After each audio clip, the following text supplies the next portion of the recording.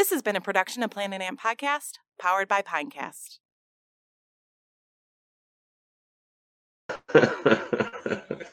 It's like the stupidest mask. Bill Belichick, put your ugly nose into your fucking mask. I gotta find another photo. Maybe. You feeling bendy today? Yeah, dude. Yeah, man. That big D lineman strength right now? You feeling bendy? Yes, sir. Okay. All right. Okay. All right. Okay. Okay. All right. Okay. All right. Okay. Welcome in, everybody, to Fan Detroit. I'm your host, Andrew Norris. This is Double P, producer Parker. It is Sunday, as always, when we record. You're listening to this on Tuesday, and it has been quite an eventful day. First, I had to wake up, be sad as hell, as I'm going to be most weeks this season from the Detroit Lions. Win or loss, really, because I don't know if I'm rooting for wins anymore. Then I had to suffer the most tragic loss of my lifetime on the Movie Trivia Podcast, also here on Planet Ant Podcast Network. But then I got to take a little break, prepare for the show, and then watch the Lakers have an absolutely exciting, amazing victory with Anthony Davis hitting a shot at the buzzer. We are going to cover all that and more. But first, before we do that, Parker's got a little bit of something for those of you out there listening that I think could excite some of you. Sure. I have one comment and then also one apology. I'm going to start with the apology. And it's that I haven't been putting the pods up right away. And I just got to put my hand in the air and say my bad. It's too many places, my bad.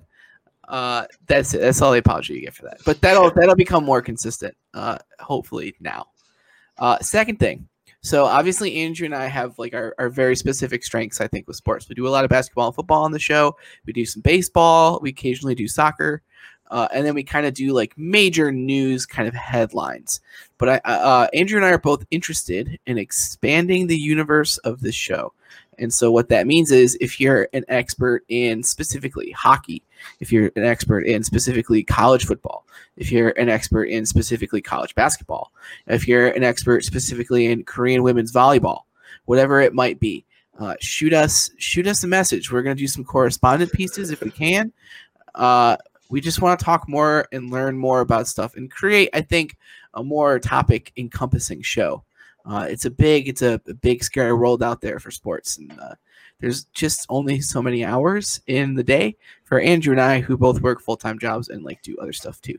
So I just don't have time. I don't have the RAM in my head to do college football right now, as much as I'd like to, because I think college football is interesting, and I think the characters involved with it are different, and we just would like to talk to some people, I think, on the show about some of the questions that we have about what's going on in some of those sports, especially hockey, because it's a hockey town. And I think everybody now knows by now that we don't give a shit about hockey. I mean, we do, but it's just not the same. So high barrier to entry for hockey. It's like soccer. You got to know what you're talking about to talk about it. So, yeah. And I could sit here and I could bullshit college football with you guys for 20 minutes in a show if I wanted to, but I don't want to put out a product like that. I want to have real in-depth conversations, real questions, real answers, real thoughts. And I could do that with Michigan football, but when it gets to the nitty-gritty of the college football, especially Michigan this year, football. Yeah. I just don't think that's the right thing for this show for me or him to do. But like he said, if you're a diehard, if you know what you're talking about, let us know. We would love to have you on the show. As long as you're for real, you know what you're talking about. We will have a conversation. We want to get that voice into the podcasting world. So just let us know. But jumping into this show and talking about what we at least think we're good at, let's start with some NBA basketball. We're going to get to football. Okay, we'll get there. And we might also have some news coming for everybody soon on football regarding to the show, but we will let you know that later. I'm curious about what that is. We talked about it earlier. So let's start, because I want to make everybody at home wait. Let's start with the Celtics and Heat, which looks like it's going to be... I remember. Yes, there you go, bud. Looks like it's going to be a down-to-the-wire series. Obviously, the first two games, Celtics held a huge lead, 10-plus points in both. The Heat did what the Heat have done all year long, and especially in this bubble, and that's just put their head down, go to work, come back, win the game through good basketball, good team basketball, good coaching. So game two, obviously, everybody remembers Jimmy Butler hits the and one, which is just a crazy shot. He just kind of throws it up there. It goes in, hits the free throw. And then Tatum comes around, looks like he has a wide open lane to the dunk, cocks the ball back like he's going to slam it and possibly break that rim off. And out of nowhere, Bam Adebayo is there. And Bam Adebayo has, in my opinion, the third best block in playoff history right there. And I don't think that's an exaggeration. I think that block was that good. And then after the game, we hear Marcus Smart is yelling in the locker room, telling everybody they're back on their bullshit. People are yelling in the bathrooms and in the showers. Jaylen Brown's getting yelled at. Still, I don't think we have a full idea or a clear idea of what happened there. But you could see that team came out not as a completely different team, but a more focused team for game three. They took their lead and they held on to it. Sure, a couple times there, it looked like they might have let that go and everything was going to happen again. But the Celtics held on to that. They won game three pretty comfortably. It was, I believe, a 10-point game, 10-plus point game at the end. Jaylen Brown, who was the main person getting yelled at by Marcus Smart, came out and had a really good game, one of his best, if not his best, of the playoffs so far. And I think what we do as sports fans is we always react to these locker room arguments or these screaming matches like it's a boyfriend and a girlfriend sitting there, and that it's going to boil over and it's just going to be there for weeks and you're not really going to get over it for a while. But I think for a sports team, how it works is, fuck you. Hey, fuck you. All right, we're cool. Like, I think it's a lot like 11-year-old dudes getting in a fight, like a fist fight. You punch each other and then you're fine. You keep playing your pickup game. Got weird 11-year-old friends, man. Dude, were you not getting in weird fist fights when you were 11 years old? I don't know. I'm kind of a wuss. I tend to be pretty conflict averse. That's all me and my friends were doing. Playing football, swinging at each other, dapping it up, and then playing more football. Okay. But I think it works a lot like that in these locker rooms. And I think the Celtics showed that. They came out, they played as a team, they played good, and they played hard. And I still think this series is going 7. If anything, I think that this is going to be looked at as like a turning point, positive thing, because that's the way media narratives work now. I think that this shit happens like all the time, and because there's not 20 reporters sitting outside who have been sitting in a bubble for 2 months, we just don't hear about it all the time. It definitely happened for some of those Jimmy Butler 76ers teams. There's just no way. There's just no way that wasn't happening twice a week. So I don't really read anything into it, to be honest. This is what Marcus Smart gets paid for, basically. Exactly. This is what he does. You know, and he's right. You know, Jaylen Brown was kind of dogged a little bit, I thought, and you can't do that in the Eastern Conference Finals. And he got told, and it got fixed. That's the way that it works. This is what you want. So, if anything, I'm more nervous about the Celtics winning this series. However, I'm still sticking with my guns and going with the Miami Heat. God damn it, my phone. In 6 still? You still got them in 6? Yes, still got them in 6. Yeah, and Jaylen Brown's game 2 was very strange. I mean, I can think of like 5 different instances where he got a pass and he just didn't catch the ball. And it wasn't hard passes to catch. It was like his mind was not in the game, which I think we've heard a couple of players talk about, that when you get in this bubble, it's hard mentally. It's hard for your mental health. It's hard for your focus. You have nothing to do most of the time. I'm guessing a lot of them aren't used to living my type of lifestyle of doing something and then going home and playing video games for 6 hours. But right. That's what they're kind of forced into right now. Most of these guys are used to, they play a game, then they go out to the club, or they go home with their family, or they go to a buddy's house and drink some wine that's specifically for LeBron James. Most of these guys are used to that. And they're just so caught up and so in just one spot, stuck there. And millionaires aren't good at being stuck, I don't think. Mm-hmm. So I think that just really affected this team. And it just took Marcus Smart calling everybody a bitch for it to get fixed. And it looked like it got fixed. So I'm still sticking with Heat in 7. But if the Celtics win game 4, Celtics in 7. To me, when we look back on this and we'll go, if the Heat win, and I think if the Lakers win, which I think you and I both think is probably the most likely outcome, if that happens, it'll be looked at as these were the two most mentally tough teams in a space of basketball where being mentally tough was the most important thing. I think that's kind of what we're learning, is that mental toughness and the camaraderie of a team and the cohesiveness, all of that matters. More than usual. It always matters, but I think it matters more right now. And I think that that's definitely the thing for the Heat that have kind of propelled them through this. I think that they're the most mentally tough team in the NBA. The Lakers are second. Yeah, I think that's fair at this point. A month ago, I would have yelled at you for saying that. I would have just laughed in your face. Yeah, and I have been proven wrong 100 times by the Heat. As I tell you guys every week, they just continue to make me look like an idiot. So I'm sticking with my Heat in 7 for now. But let's talk about the game. Game 2 of the Lakers Nuggets that actually just wrapped up before we recorded this. And I was Nuggets in 6 or Lakers in 6 when this series started. I wanted to get my gut was telling me Nuggets in 5, but I wanted to give them a little bit of respect because of what we have seen so far in the playoffs. I mean, 2 3-1 comebacks is like, that's a gritty team. That's a team that doesn't quit. But then tonight happens, and I see the Nuggets have a good, not great game, but a good game, and the Lakers have the worst game since the playoffs started for them. Like, easily, counting game 1 against Portland, the worst game they've played in the playoffs. And the Lakers still find a way to win this. Of course, it took an Anthony Davis buzzer beater, an amazing Anthony Davis buzzer beater, came wrapping around a screen at light speed, 2.5 seconds left, right after Danny Green got an offensive rebound, put back shot blocked by Jamal Murray, and he just absolutely drains it right in the eye of Paul Millsap, I believe. Just an outstanding shot. I mean, just showed that people want to call Anthony Davis soft. This guy's cold-blooded, man. This guy hasn't taken a step back in the playoffs ever in his career. He puts up huge numbers all the time. I think the modern-day NBA fan doesn't realize that just because you scored 32 and most of them were around the rim doesn't make that 32 any less skilled or special. Just because you're not chucking it from 33 feet doesn't make those points any less.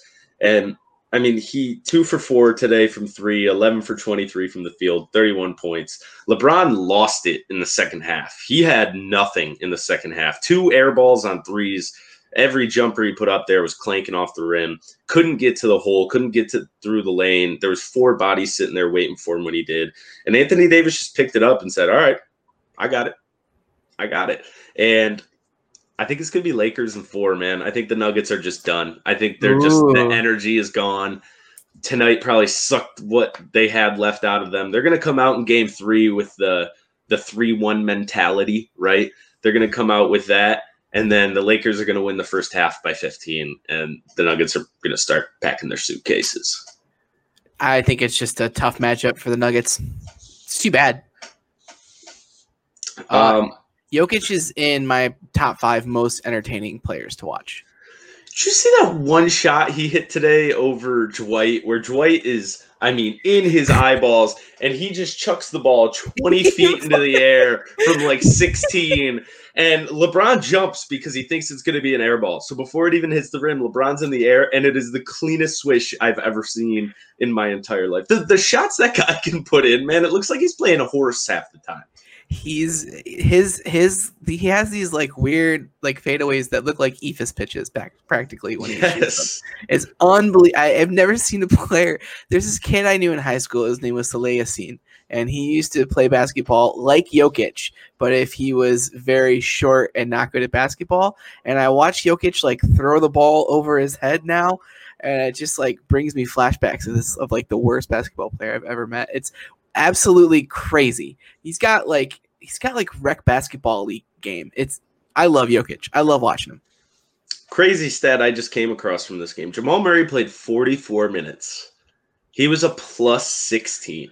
Wow. So that means in the 4 minutes he didn't play, the Nuggets were minus 18.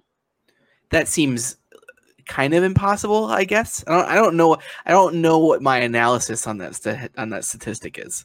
I don't remember a 4-minute huge Lakers run or anything like that with Jamal Murray off the court. But wow, that that just shows. And I mean, Jamal Murray wasn't fantastic by any means tonight. He 8 for 19, 2 of 9 from 3. But he did what he does, and when he needs a bucket, he puts one in. Except for the very end of this game where Jokic took over and had, I believe, the last 11 points for the Nuggets. What do you think? This is going 5, 6, 4? Where are you 5. at? I just 5, and I'm leaning towards 6, but 5. I really respect what the Nuggets have done. They're definitely only one player away. So that's my question for you. What player do you want to add to the Nuggets next year to make them better? I mean, I feel like the easy answer is Bradley Beal to every team that's one player away, and the Nuggets can put together a package as good as anybody. Gary Harris, Michael Porter Jr., Bol. I mean, there's some interesting pieces that the Nuggets have there that they can put together a package for. You're probably going to dip into your bird rights so you can get Paul Millsap back. But the easy answer is Bradley Beal, and I can't really think of anybody else off the top of my head. I feel like there's got to be a mid-level guy or like a Paul Millsap level player at the guard position, so that you could bring in that would put this team over the top. I got a name I'll throw at you. Dennis Schroeder. The Thunder are expelling all assets like ding-dongs, and they could get rid of him. You're kind of selling high on Dennis Schroeder. If you can get like Michael Porter Jr. for him straight up, that's no, okay. Just doing a little jazz here, doing a little trade jazz, not jazz. Even tonight, Michael Porter Jr., and remember, this is the first time he's really got to play in the NBA because of the back issues. 20 minutes, 6 of 9 from the field, 2 of 4 from 3. Yeah. The dude is going to be special on offense. The basketball IQ, that needs some work. But he's like 21 years old, 22 years old. He's got time. And Michael Porter Jr. could very well end up being that last piece. Sure. If he can figure just a couple things out here or there, and that offense gets even better than what it is right now, which is outstanding. And even after the back injuries, the athleticism off the charts, just jumps out of the gym. There's a reason that guy was touted before Zion as like the next big thing. Yeah. So let me throw another one at you. Kevin Love, if they can squeeze him in. If you deal Gary Harris, you can probably get the cap space for Kevin Love. Yeah, that lineup would be fucking weird and scary, and I would love it. Kind of fun. They'd be really good at passing. Yeah, for sure. Jokic and Kevin Love down low is the best passing big man duo ever. And then you're setting double screens. One's popping, one's rolling for Jamal Murray. Both are popping. I mean, the defenses aren't going to know what to do. You're going to have to run some type of funky zone against that team. And then especially if you can dip into your cap and go into the luxury tax and keep Millsap, have Millsap coming off the bench age 36 through 38 or something like that. Still have Jeremy Grant there. But the problem is though, if you're getting rid of Gary Harris, you need a guard. Draft one. Yeah, but what, at 24? Yeah. You can figure something out, I'm sure. But I like it. I don't love it. I think George Hill is going to be a free agent. I guess I don't want wide-eyed George Hill on my team in the playoffs. George Hill, backup point guard. I think that's... Yeah, in the regular season, it's fantastic. When he's in the playoffs and he looks like he's staring at the Grim Reaper every time he has to do something important, I'll pass. But like a George Hill type player is all you need. It's not like you need anything crazy. Either like a George Hill type player or like a better version of Dion Waiters, somebody who can come just get a bucket. But you still need something. And that's the hard part of where they're at. Like if you get one thing, you're going to have to get rid of what makes you good somewhere else. So if you get a guard like Bradley Beal, you're going to have to get rid of some of your big man depth and big man power. And if you get a big man, you're going to have to get rid of some of the little guard depth you have. So do you think that doing that is better than just rolling it back if you're the Nuggets? The Kevin Love deal specifically? Just like dealing to upgrade one of your starters. Yeah, you're not good enough to make it out of the West right now. And I get there in the Western Conference Finals, but it's a lot closer, I think, to like the Blazers when they played the Warriors last year in the Western Conference Finals. Sure.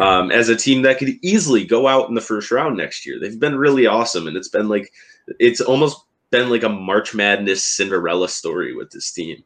But their talent level is still below what it's going to take to win an NBA championship, even with Murray and Jokic. Like you don't have a top 4 player, so you need a third guy.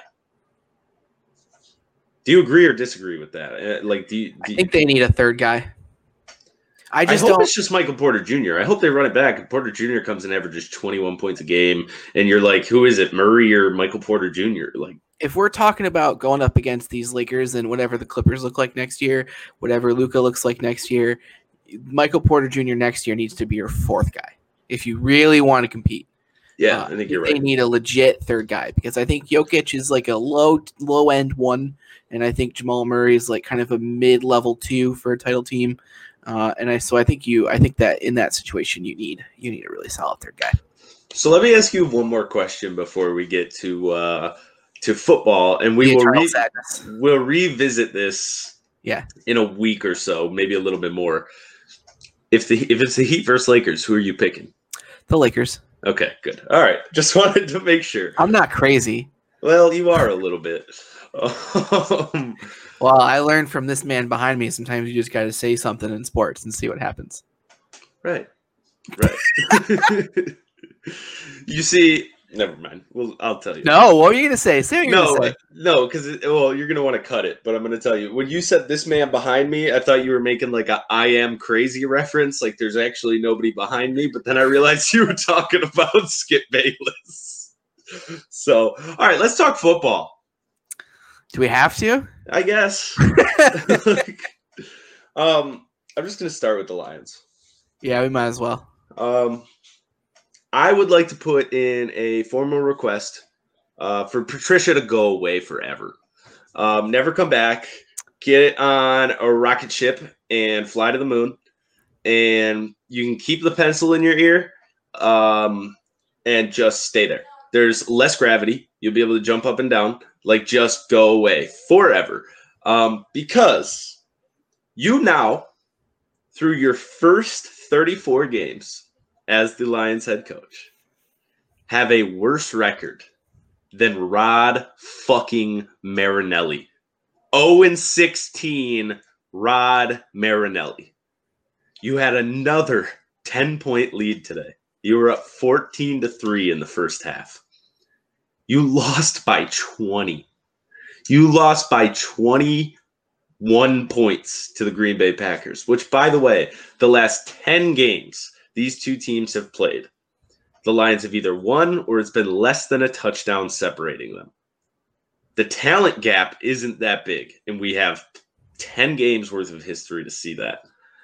You, Quinn, whoever, need to go. And if Sheila Ford Hamp wants to prove what she said when she got appointed the new director of this franchise, which was she's tough, she doesn't accept failure, this team is going to be a winner. One, I don't think they should have let Patricia on the flight back home and should have made his ass walk home from Wisconsin. Two, if he makes it past the bye week, that's the most same old Lions shit I've ever seen in my life. Okay. So first and foremost, I agree with you about Matt Patricia. I came into the season believing that it was the right call to give them one more year.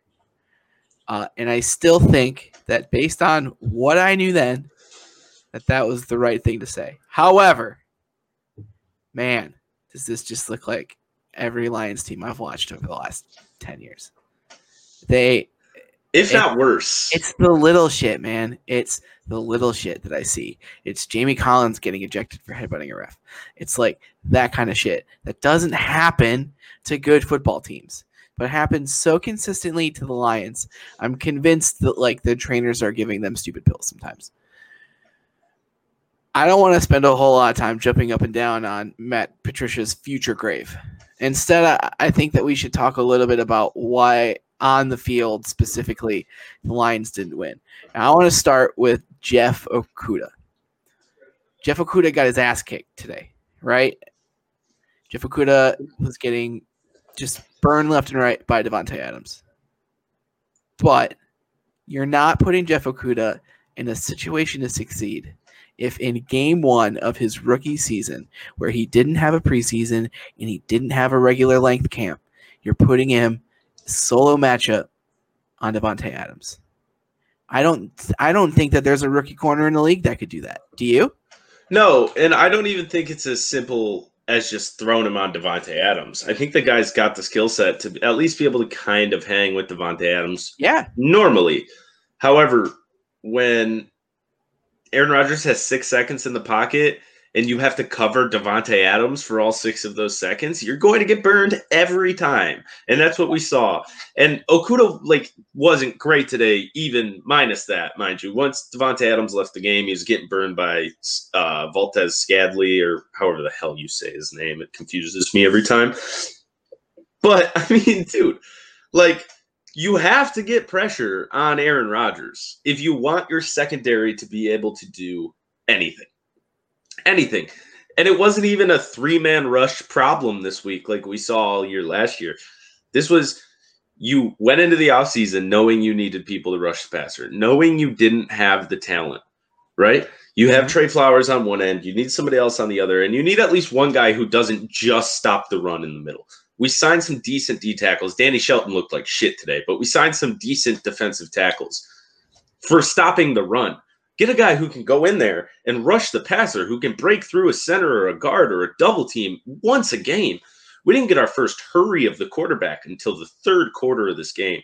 And the secondary, being depleted, isn't going to be able to run man coverage for 10 seconds. It's just never going to work. I'm not selling completely on Okudah. I still think Okudah is going to be a really good NFL corner. Is he going to be this near generational talent a lot of us were hoping he was going to be when we took him at 3? I'm not as sure in that anymore because he looks a little slow out on the field. But I still think he's going to be a good player. You just got to have a scheme there where he has a chance, just a chance, man. Yeah. It's such and it's been the same problem for 3 years. We're in the 3rd year. Make an adjustment. And then not even just Patricia. Let's talk about Quinn for a second. The one move he made to be able to get a pass rusher was let's draft Julian Okwara in the 3rd round. Healthy scratch today. Healthy scratch. Are you kidding me? That's your 3rd round pick. That was your one big move. The dude you were so confident in that you didn't sign a D-end or you didn't trade for Yannick Ngakoue.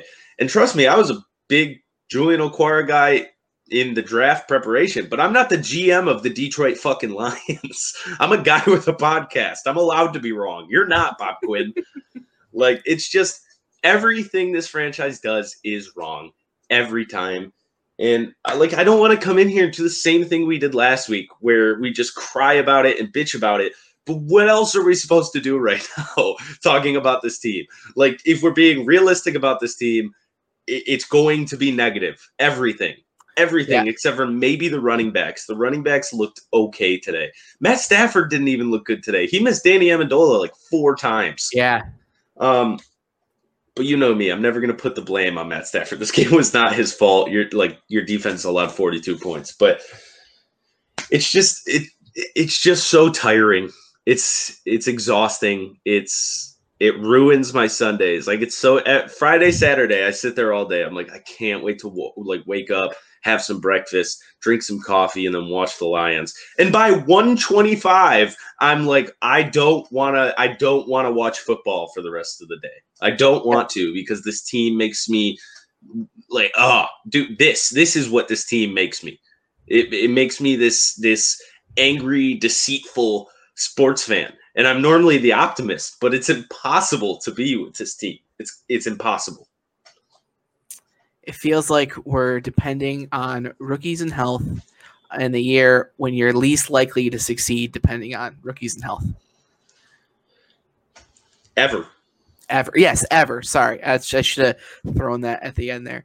A lot of the rookies that I've watched haven't looked super great outside of Clyde Edwards-Helaire and a couple of receivers, but I think that's just different. I don't know, man. I don't know what to do. I do think that this would be a very appealing job for somebody to come in. The talent is there. That offense has got more talent than almost anybody in the division, at least. And I think the defense has some pieces and some youth and that a little bit of depth. I thought Tracy Walker was decent today, I guess. I think that secondary is good with most coaches. That secondary is good. Yeah.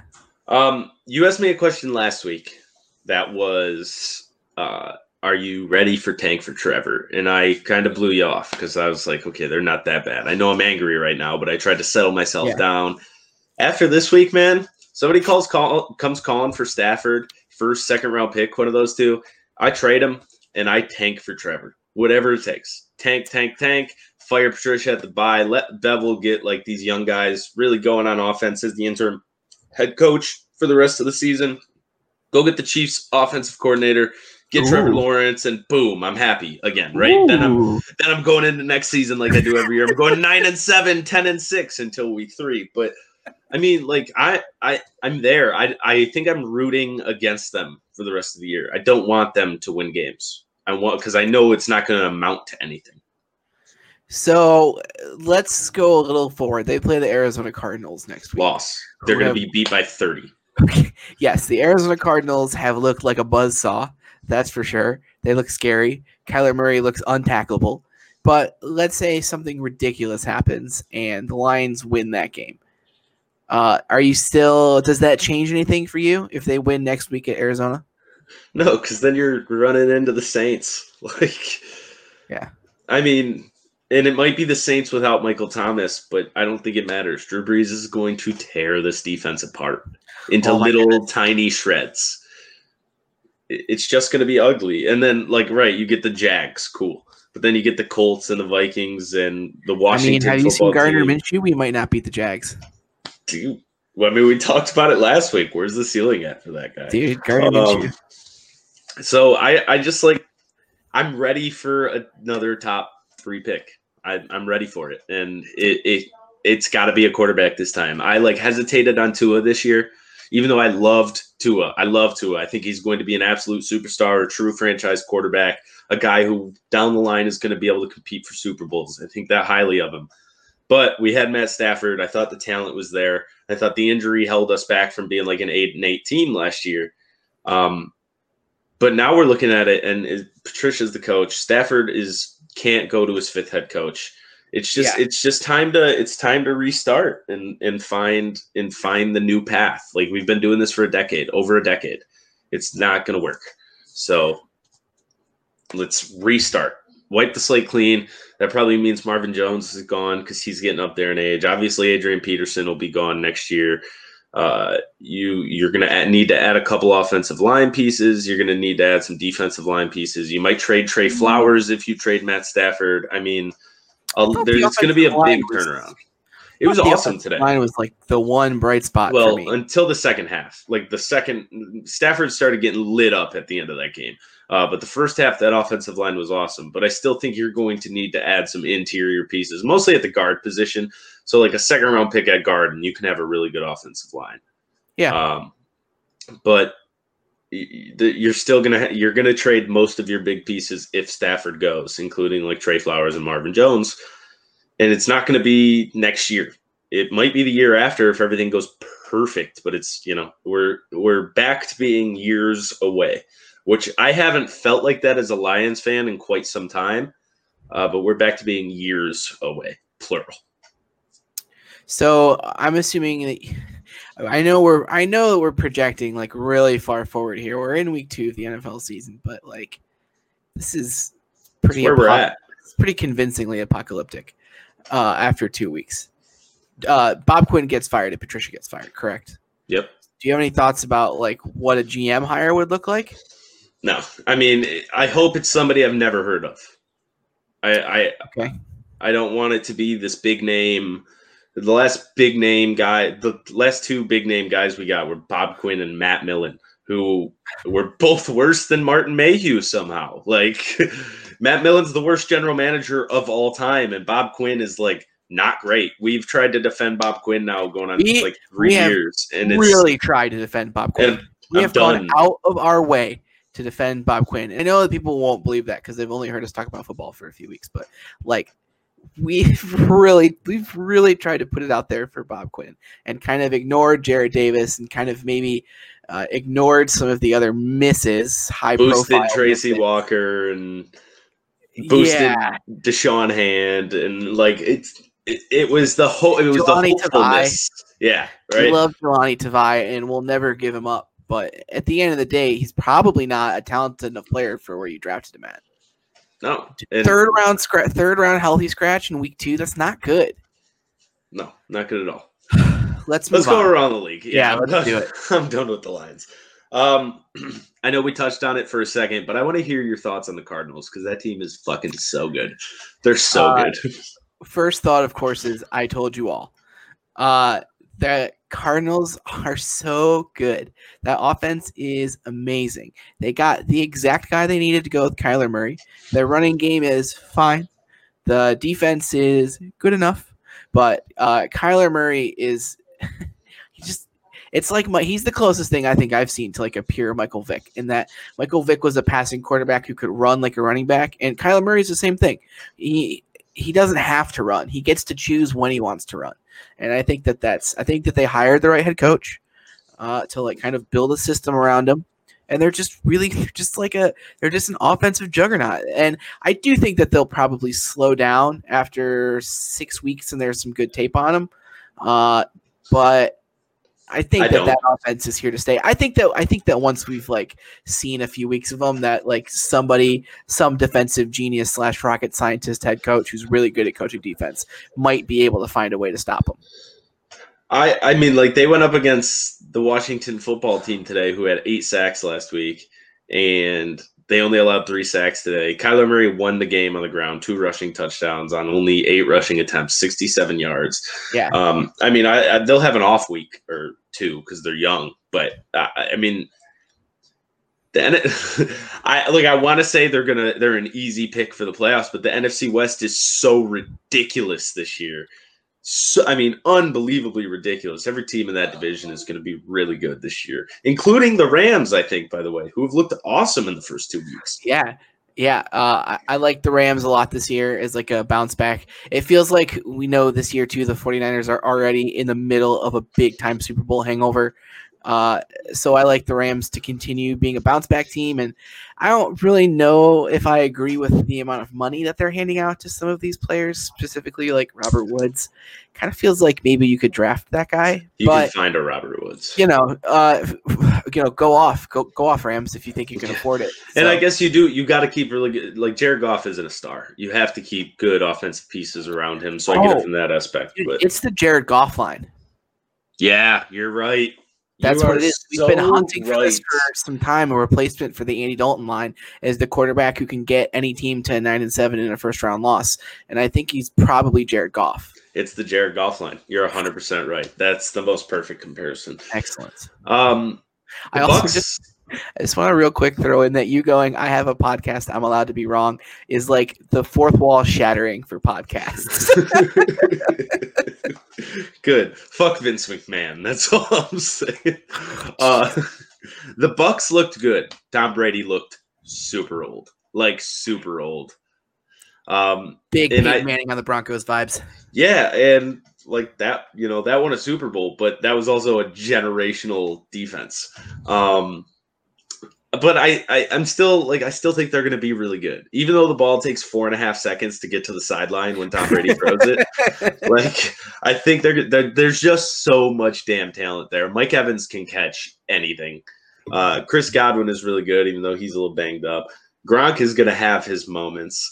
The team is they're just good. They're just talented.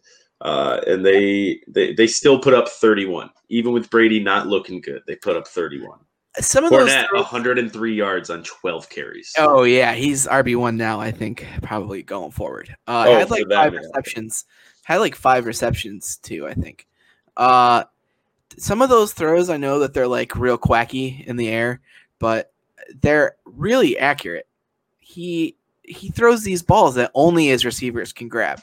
So the fact that he's throwing like change ups out there into left field, I think is kind of okay because of who his receivers are. Godwin and Mike Evans are a pretty good match. I kind of was red zoning that game. Did you see Gronk much? What's Gronk up to? Let me check the stat line. Because I think that like Gronk was maybe one of the most divisive He had one target. player. Oh, that's not good. I think it's going to be he plays 40% of the snaps until week 12, and then he's going to jump back in, and then he'll be okay in the playoffs. Like, I don't think anybody was expecting him to be a superstar this year, except for NFL casuals, which of course they were. He's Rob Gronkowski. But like 104 of the passing yards out of 217 went to Mike Evans. So yeah, man, he's so good. Mike Evans is so good. The Eagles allowed 37 points to those Rams we were just talking about. Carson Wentz, no touchdowns, 2 interceptions. Like, how long? I know it's week 2, but how long until Jalen Hurts' name starts coming up? A couple more weeks at least. I think we're pretty far away from Jalen Hurts' time. I think we're further away than we should be. So you think that we're probably 6 weeks away, like 6 weeks of bad play? Yeah, and I think we should be 2 or 3 away. Yeah, Carson Wentz has been bad. I mean, not even not good. He's been just, I think, pretty plain bad. It's tough with the Eagles, man. I never really feel like I have a good beat on that offense because they've all kind of been there for a while, and except for Miles Sanders, and I don't really have any strong Eagles opinions, unfortunately. I'm going to ask you the same question I asked you last week. The Jaguars put up 30 points on the Titans this week. Gardner Minshew, 30 for 45, 340 yards, 3 touchdowns. Still threw 2 picks. But what is the ceiling for Gardner Minshew? He's above the Jared Goff line. I think he's pretty like firm. The ceiling is. I don't think he's there. Right now he's not. But I think he's kind of close. I think he's probably close, but I still think he's below it. He's throwing to nobody. DJ Chark is a beast. I don't know. I know they have like Laviska Shenault too, right? I think he had a touchdown last Chris week. Conley's all right. I mean, there's some weapons there. There's a lot of guys who can make some catches. Tyler Eifert's there, and he's healthy right now for 2 more weeks. Sure, yeah, sure. Let me ask you this: if DJ Chark played for the Lions, what receiver number would he be? Because I think he'd be 3. I think you're I want to put him above Marv. I do. I want to put him above Marv. But I don't think I can for sure. But remember, this is his 2nd year in the league. But I get your point. I guess we'll say 3. Although I'm not super confident saying 3 because Danny Amendola's 3 right now, and he's going 6 for 80 every week. So yeah, what does Hawk count as? I think he'd be behind Hawk on the catch reception chart. Oh, that's the only other good thing for the Lions. Hawk looks fucking great. Yeah.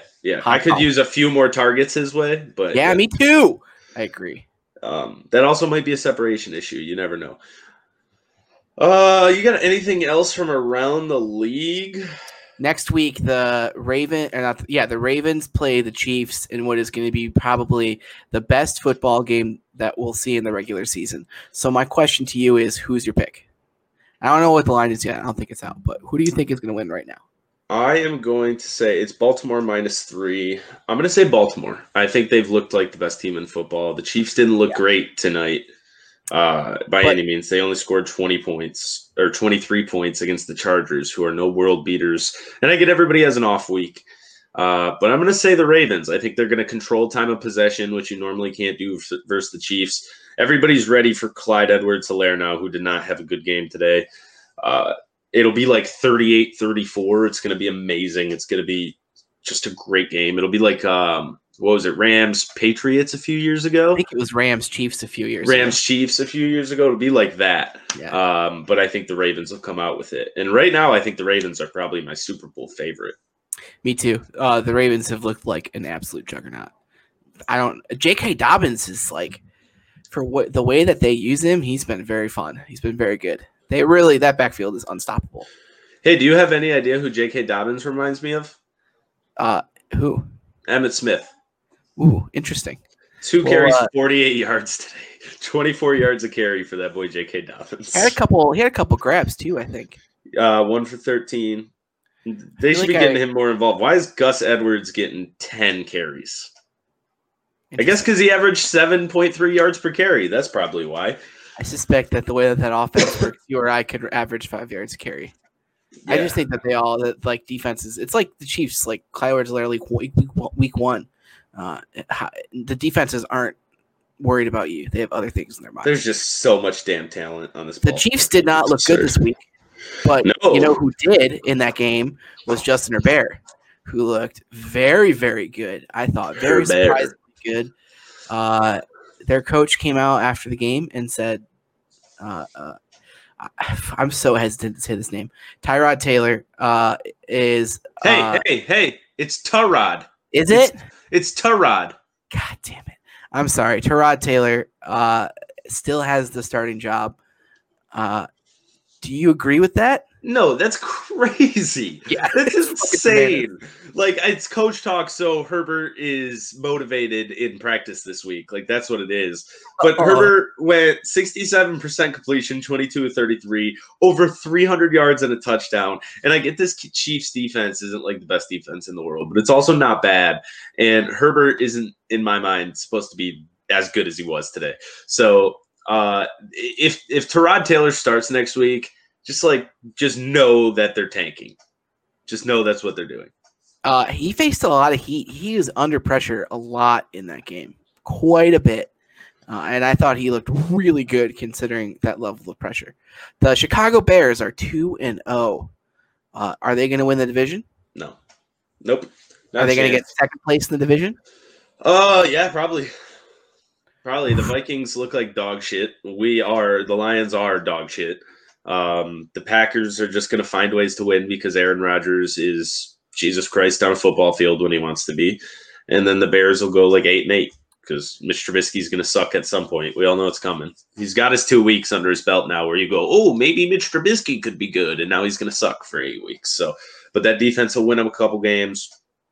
Bad teams will win them a couple games and they'll go 8-8 behind. And then the Packers will go like 11-5. Yeah, I actually think the Bears are they're a pretty classic bad good team. I think they played the Lions and the Giants 2 weeks in a row. And now they got a little momentum and they'll win some games, but they won't be good. Cam Newton, there's 39 seconds left in the Patriots Seahawks games. It is 30-35. Cam Newton's stat line: he has 367 passing yards, passing TD, 10 rushing attempts for 48 yards, and 2 rushing TDs. So let me ask you. What contract does Cam Newton sign next year? Like a 23 a year for 3 years. It still won't be that. It's the NFL and it's health. He's not getting like no $30 million or anything like that. Even if he plays like this all year, like on the high end, 20 to 23 million a year. Wow. That's a lot higher than what I would have gotten. Holy crap, the Patriots are in the red zone again. Yep. Can we I'm not going to be able to focus for the next 10 seconds. So yeah, we're going to check out real quick and then we'll be right back in like these next 2 frames. Oh no, what a terrible play call. Yeah, I don't like that at all. That's we're doing rough. like instant. We're coming back now with instantaneous 10-second to go reaction, and my reaction is, "What the fuck was that play call?" Yeah, I don't understand why you're gonna line 11 guys up on the line of scrimmage and just say, "All right, we have 9, you have 11. Let's see who wins this." Because you got the running back in the backfield, Cam Newton there to take the snap. At least fake it to your running back, like at least, or go outside. Don't just try to go up the middle. Seattle wins 35-30. I'm kind of mad I missed the second half of that game because I feel like that was probably a great game to watch. Heavy is the head that hosts the podcast, Andrew. To me, and I know that like it's like really easy to be like, that's bad play call. What would you call? Very simple. Madden Classic. Play action out to your second tight end in the back right of the end zone. Works 100% of the time. Bill Belichick has banned the words Madden Classic, Philly Special in his locker room. Also, Julian Edelman, 8 for 179 in this game. Wow. I didn't think he was completely a product of Brady, but I didn't think he could put up those numbers without him. He's like 79 years old, too, or something like that. Wow. I mean, this Patriots team is going to be good. They're going to so be many good. guys in that team opted out. They have so much money in dead cap space right now. Doesn't matter. Bill Belichick. Unbelievable. How is it possible? How is it possible? I just don't understand. Like at a fundamental level, how Bill Belichick can beat the Seattle Seahawks, missing his 3 best defenders after losing his quarterback and going through 10 coaches at his positions over the last 5 years. And we can't fucking beat Mitch Trubisky. Because he's the greatest coach in North American professional sports ever. I don't even how do you quantify that? You just look at the resume. You look at what he does with the How is it that at the highest level of something like this, that there's somebody who's so far ahead of everybody else and continues to be so far ahead of everybody else for over a decade? I think it's relatively simple. He literally changes the scheme and the game plan every week. He has this ability to get a new scheme implemented in 5 days, and he does it every single week. What is going to work against this team? That's what we're doing this week. Somehow we got the opposite of that. Yeah. Well, is how Matt Patricia's career as a head coach gone not the ultimate praise? Doesn't that just show how great Bill Belichick is? They had some great defenses when Matt Patricia was there as the DC. The Bill Belichick coaching tree is full of failure. Well, I guess so. From what I've heard, he doesn't share all his secrets with anybody except for he's about to share them with Josh McDaniels. It sounds like when he eventually takes over for him. So, yeah, you're right though. It defies logic. It doesn't make sense how he does this year after year after year, and now without Brady, and it's like you said, fucking 10 guys opted out for them. He's gone through 100 assistant coaches in the last decade because we're one of the stupid teams, and every team around the league is stupid enough to be like, maybe we'll get the next Bill Belichick, even though we've seen it go 0 for 100. But it doesn't matter. If you have him, you can win every week. You're going to be in it every week. I think I could play quarterback and we'd win 4 games. 3 games. Yeah, you get to play the Jets, so that's at least 2 wins. Yeah, you're right. I just want to give you a sarcastic good job for the Steelers beating Jeff Driscoll today. Oh, come on. They beat 1/4 of Drew Lock. Yeah, that's true. What else? You got anything else for football before we do a quick pitch? Yeah, let's do some quick pitch. I'm good to move on from football. Good week of football, though. Good week of football. I enjoyed it. Yes, except for the one part that we discussed earlier. For the Lions, which is you do not speak that name after we finish talking about them on this podcast.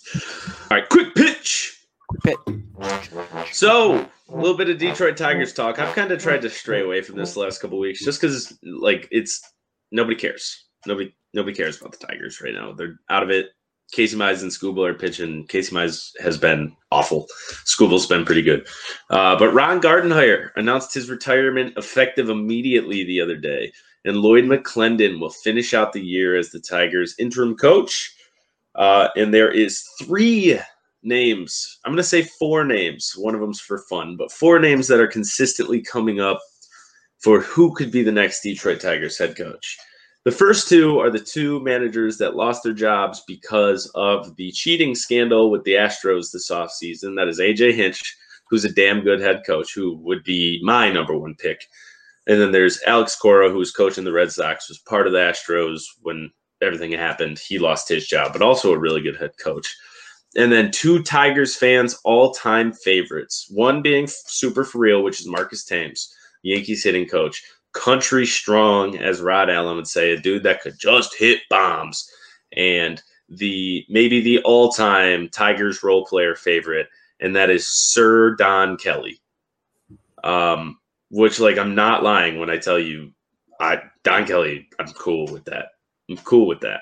Even, we're taking a shot in the dark, but he was a work hard, put your head down type player, and those guys typically become good coaches.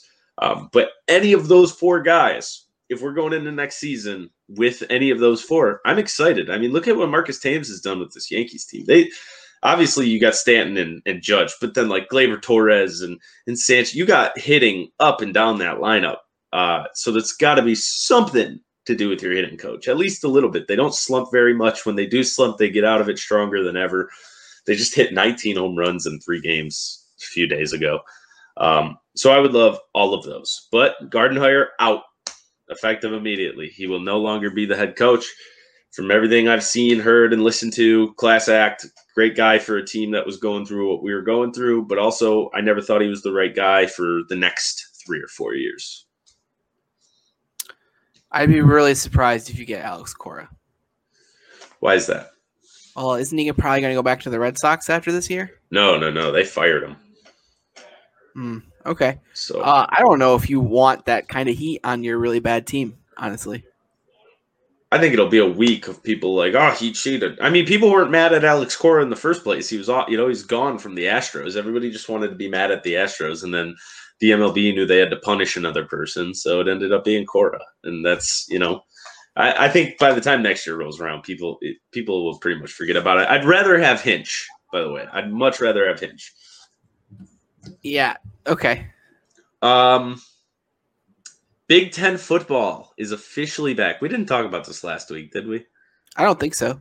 Okay, good, because I don't think it was approved. 8-game schedule, way stricter guidelines than the rest of college football, which, by the way, has been a fucking mess. Like an absolute mess. LSU, I mean, Coach O was pretty much just like, everybody had COVID. Go Tigers. It's been a mess. And in the Big Ten, you pretty much, it's like 5 guys get COVID and your game is canceled, no makeups. So I think they're just doing this to appease the masses. It's going to go like 3 weeks and then it's all going to be over. I agree. I think that the Big Ten has kind of more or less has been forced to operate by media narrative. The president got involved. Kayleigh McEnany thought that Mississippi had a school in the Big Ten. That's besides the point. There's no reason for me to say that. Yeah, but it's still no. Say it again. Will you say it again? Yeah. It's look. College football. This is, I think, a big giant dark mark on an already dark sport for football. Will I watch Michigan play Michigan State this year? I don't know. Yeah, probably. But this is the lowest stakes, least important college football season ever. It exists solely so that schools can make money. Twitter bots don't get mad at them. So yeah, and like Eastern doesn't lose their football team. I don't even know if they're playing, but like it's all for money. I know, but I'm just saying college football it's just for money. It's a complete disregard for the safety of the college students. First, by the way, college students, complete disregard for the safety of all of them. And it's so they can go get money. And so a certain group of people aren't very mad at them for taking their precious football away. But yes, I'll watch Michigan versus MSU. I'll watch Michigan versus Ohio State. I'm excited to see, sounds like Dylan McCaffrey's transferring. I'm excited to see if Joe Milton is like this weirdo freak on a football field that everybody's always kind of thought he was. But I'm also not going to live and die, cry after the Ohio State game like I normally do. So, next pitch. NFL injuries this week.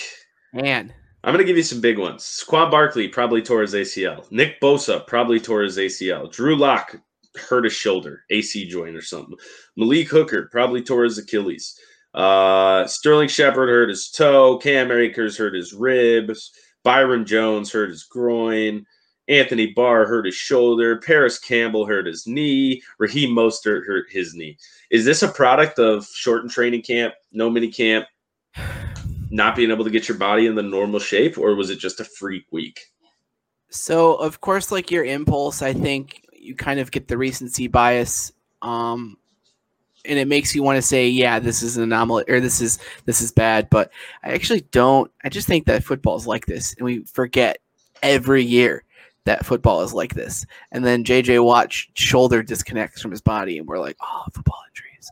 But I think that this is just the way that football is every year. And I'll have to see if there will be maybe some data on like the numbers and severity of the injuries that come out at the end of this week. We'll have to take a look back at this next week. But to me, this is just what happens every year. The NFL loses. Remember when they lost like 10 quarterbacks in a year, like 2 years ago? I think that this is just football to me. Saquon Barkley gets hurt, by the way. That's like this. Yeah, literally that offensive line is just like, hey, you want to? do you want to hit my running back? And he's just like, what are you doing, guys? And then they come and hit him. So I hope you're right, but I think also all the hamstring issues I've been seeing, I think it's a little bit of both. I do think some of it has to do with the lack of, or the how much less preparation there was this year. Yeah, no Chris Godwin, no Michael Thomas. I'm trying to think who else we were missing this week. We were missing a bunch of people. Tyrod Taylor, Kenny Galladay. Oh yeah, a lot of maybe some of the Desmond Trufant. Yeah. Well, the Lions are banged up everywhere. It seems like somehow, but I think that's a product more of playing at Ford Field, which I feel like is like a breeding ground for bad injuries. It's just that turf, man. We'll have to do like a longer segment on this, but Ford Field is dangerous to play on. It causes a lot of injuries, I think, more than a lot of other places. Should have built a retractable roof, but all right, I got a curveball to end it for you. We're going to switch up to soccer here. Something I know me and you both loved to see, but opening night for Juventus, Weston McKennie was in the starting lineup. Is this something we're going to see going forward? Yeah, that's amazing. Is this something we're going to see going forward, or is this like... He was really good. Yeah. He almost scored twice. He got like remember when the referees put a note card in between the football and the first down marker in that Dallas Cowboys game? That was the difference between him scoring a goal on VAR this week. He was awesome. He looks super like exactly what they needed. He covers a shitload of ground. He makes big tackles. He can play the occasional like really nice line breaking pass. He was super good. And you're, I think, going to see quite a bit of him. I just think they played. I will say this, though. Pirlo pulled some bullshit that I didn't think was going to happen anymore, and he played McKennie at right wide back, which was supposed to stop happening after he left Schalke, that they would stop playing him at like 5 different positions on the field. But that's just a product of being kind of good at everything, right? It's that center midfielder trait of I'm a B- to a B at everything except for my athleticism, which is a B+. So they can play him wherever they need to. But it's better than if they had pulled him out, I guess, so.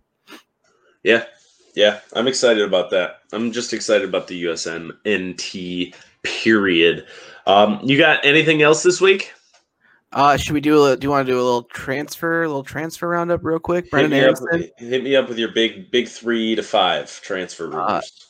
Brendan Aronson, it seems like, is a couple days away from signing a deal to go play at Red Bull Salzburg, which is one of the best development clubs in the world, right behind Ajax and PSV. What else? What was the other one or two? Mark McKenzie to Celtic is potentially on the table, but he's kind of turned into like the best player for the Philadelphia Union. The Philadelphia